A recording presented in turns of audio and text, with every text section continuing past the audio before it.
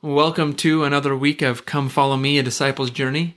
This week in Come Follow Me, we are studying 3 Nephi chapters 8 through 11. It's the events directly preceding the Savior's coming to the Nephites and his first visit to the Nephite people in the land Bountiful.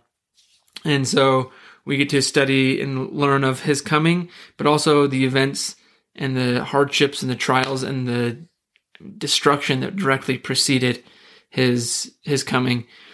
His visitation to the Nephite people in Bountiful is, as the introduction to the Book of Mormon calls it, the crowning event. As a matter of fact, here is what the introduction of the Book of Mormon says. The crowning event recorded in the Book of Mormon is the personal ministry of the Lord Jesus Christ among the Nephites soon after his resurrection, and puts forth the doctrines of the gospel, outlines the plan of salvation, and tells men what they must do to gain peace in this life and eternal salvation in the life to come. And remember, the purpose of the Book of Mormon, as outlined by Moroni on the title page, it is to show unto the remnant of the house of Israel what great things the Lord hath done for their fathers, that they may know the covenants of the Lord, that they are not cast off forever, and also the convincing the Jew and the Gentile that Jesus is the Christ, the eternal God, manifesting himself unto all nations.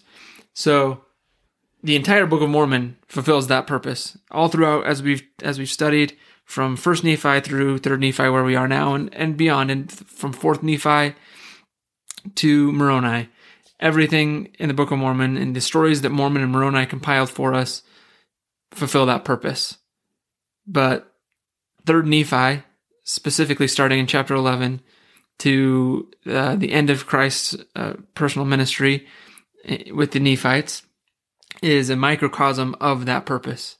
He shows them the great things that he's done for their fathers, and he talks to them about that. He shows them his covenants are, and reminds them of their covenants, that they're not cast off forever. He does that in many ways, but the simple fact that he shows up to them to minister to them shows them that they have not been cast off forever, that they were remembered. Then for us, it shows us that if he remembered them, he will remember us as a part of the house of Israel, and the covenants that he's made in the past apply to us as well. And obviously, 3 Nephi chapter 11 and his ministry eloquently and uniquely testify that Jesus is the Christ, the eternal God. And so in that way, it is this beacon, this shining light in the Book of Mormon. And so with that kind of in mind, that symbolism of a shining light, a beacon, kind of a transition here into my kind of overview and a few thoughts. And I hope it might seem a little tangenty, but my study from the end of Helaman to now through 3 Nephi chapter 11 has got me really thinking about light and the symbolism of light and Jesus as the light of the world. And as we studied Samuel prophesying about the signs of his coming, that there would be light in the heaven, and that there would be a day and a night and a day with no darkness. And then he prophesied about the signs that would happen in the Americas surrounding the Savior's death and at the time of his death, and that there would be darkness and there would be calamity. And now as we study in 3 Nephi chapter 8 and 9 and 10, and we see that and we read about that coming to pass, that this darkness and the destruction, and then it's directly followed by the light of the world coming in back to the world and visiting the Nephite people. So, I mean, I kind of rambling a bit here, but my point is, I've been thinking a lot about that, about the light and the darkness, how it applies to us in our day and what we're seeing in our day. And so I actually have prepared something that I'm just going to actually read to kind of share my thoughts. It's something that, like I said, it's been kind of a couple weeks in the making. These thoughts have been kind of brewing in my mind, and not in a bad way, like I'm brewing with anger or something. No, but they've just kind of been, I don't know. I've been led from one thing to another, and finally was able to more or less wrap my mind around the thoughts that I've been having and put them down in a somewhat, I think, somewhat coherent way. And I wanted to share that. And so it says, as we've been studying Come Follow Me, and as the weeks have progressed and have gotten closer to 3 Nephi 11 and the Savior's appearance to the people in the Nephite world, I have had greater cause to reflect on the darkness that enveloped that land at the Savior's death, contrasted by the role of the Savior as the light of the world. The 3rd Nephi account relates that the darkness that followed the Savior's death was so thick that the people could feel it. No fire or light could be lit.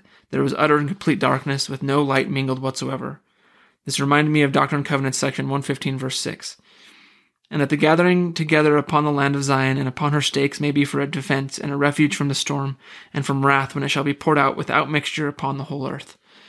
Just sidebar here for a moment. I mentioned in last week's episode this verse and how I had been thinking about this verse and about being poured out with the wrath being poured out without mixture. And so this is kind of a continuation of that thought. I promised you that once I gathered my thoughts, I would share, and that's kind of what this is. So poured out without mixture. Perhaps like me, you have felt that we are seeing these days when darkness covers the land, days when wrath is poured out without mixture, or in other words, undiluted. Days when, as Isaiah described, that people would call good evil and evil good. I couldn't help but reflect on the past few months and the state of the world. Darkness has seemed rampant. In years past, I think we would have all turned to the temple. However, temples have been closed. A significant source of power and light in the world seemingly shuttered. To be frank, I have felt disheartened at times. Where is the light? How can I counteract the darkness? How can I fight the evil so prevalent in the world? How can I experience the defense and the refuge referenced in Doctrine and Covenants section 115? Then I found my answer in the scriptures and in the words of the living prophets. First, from section 115, from the previous verses 4 and 5. For thus shall my church be called in the last days, even the church of Jesus Christ of Latter-day Saints. Verily I say unto you all, arise and shine forth, that thy light may be a standard for the nations. The church has been sent to be a light.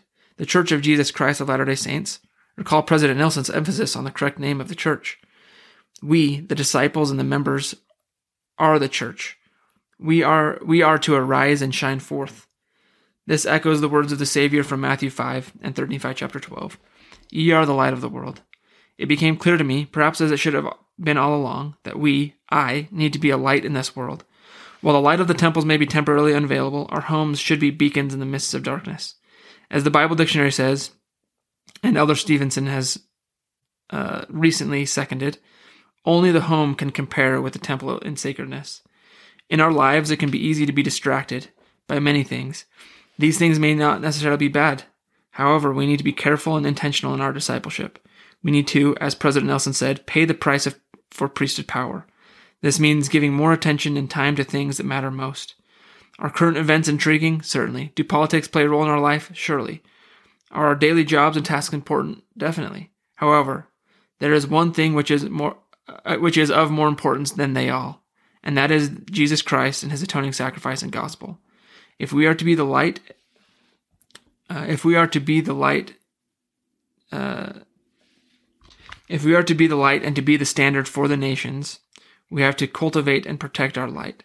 A fire must be lit, but it does not end there. A fire has many enemies. The wind, the rain will try their hardest to extinguish the flames. Even in the absence of adversity, the flames must have adequate fuel. What are you feeding your fire and light? Finally, what are we to do with our light? Sister Corden in April 2020 related that our light is not only for us, but it is to be used to light the way for other people. Quote, by virtue of the restoration of his gospel, we can be filled with the light of our Savior. However, that light is not meant for you and for me alone. Close quote. As noted earlier, the Savior himself told us that we are to light the world. He then continued by saying, let your light so shine before this people that they may see your good works and glorify your Father who is in heaven. We are to shine our light so that others may see. In our communication with our family, in our daily interactions with those we work with, and our social media posts, are we helping others to see and come unto Christ? Are we doing something good at the expense of doing what is best? As we, as disciples of Christ, his children, focus on him, we will be filled with the light. The light of the body is the eye. If therefore thine eye be single, thy whole body shall be full of light. As we look unto him in every thought, something powerful will happen. We will be filled with his light, and the light we shine will intensify. We will create a refuge and a defense from the storm for ourselves and for others. We will come in the unity of the faith, and in so doing fulfill the prayer of our Savior that we be one. Despite our differences, we will become no more strangers and foreigners, but fellow citizens with the saints and of the household of God. I testify that Jesus Christ is the light of the world, and that he is the light that we should hold up. I testify that the future is as bright as our faith. No matter how dark the world gets, no matter how fierce the storm rages, the Church of Jesus Christ will continue to shine and be a beacon inviting all to come and experience the peace that passeth all understanding. And that's my testimony still, since I wrote that yesterday. It hasn't changed.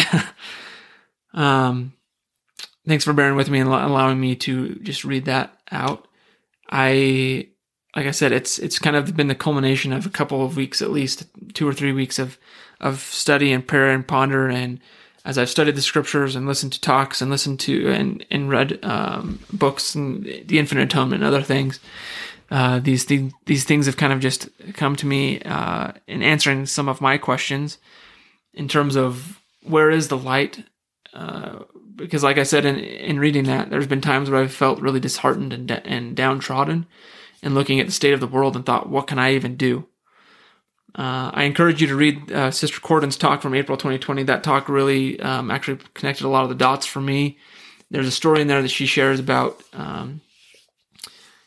when she was a little girl, Elder Perry came to visit her family, and you might recall the story. She ran out to feed the chickens, and Elder Perry and his son came, but she ran out ahead with the flashlight, and Elder Perry ended up stepping in a small stream because he couldn't see.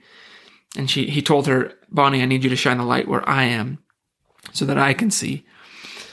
And as we discuss and as we study this week, the darkness that preceded the Savior's coming and the light that he brought into the world because he is the light, I hope that you are able to find answers to your questions, and I hope that you're able to come to a greater peace and understanding of how we all can shine our light and help those around us. Because Jesus Christ, as he says in 3 Nephi 18, he is the light that we should hold up. And there are many good things that we can do. There are many things that are worth fighting for.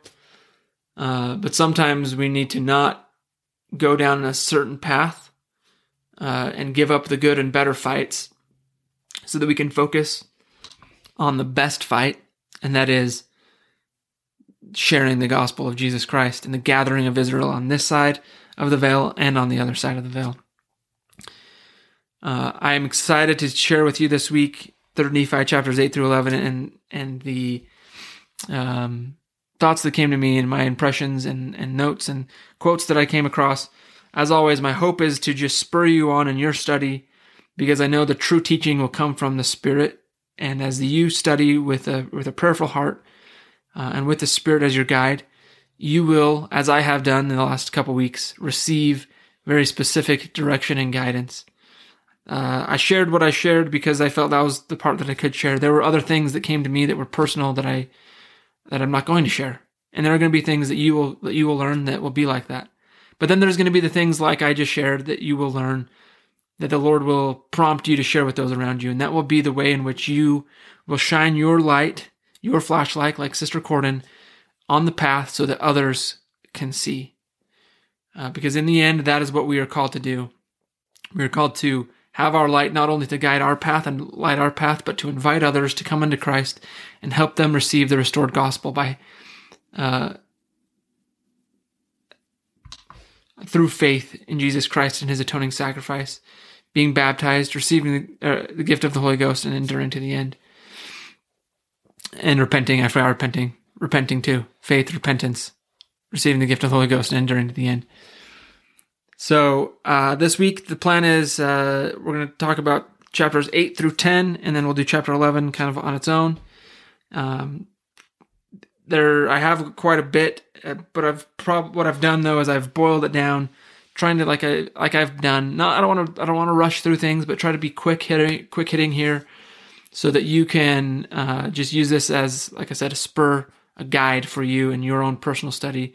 Hopefully I'll point out a few things that you never thought about that may get you thinking about things in a different way, and asking the right questions so that the Spirit can answer them. Thanks for joining me, and I look forward to discussing this week's chapters with you in the coming episodes, and I hope you'll join.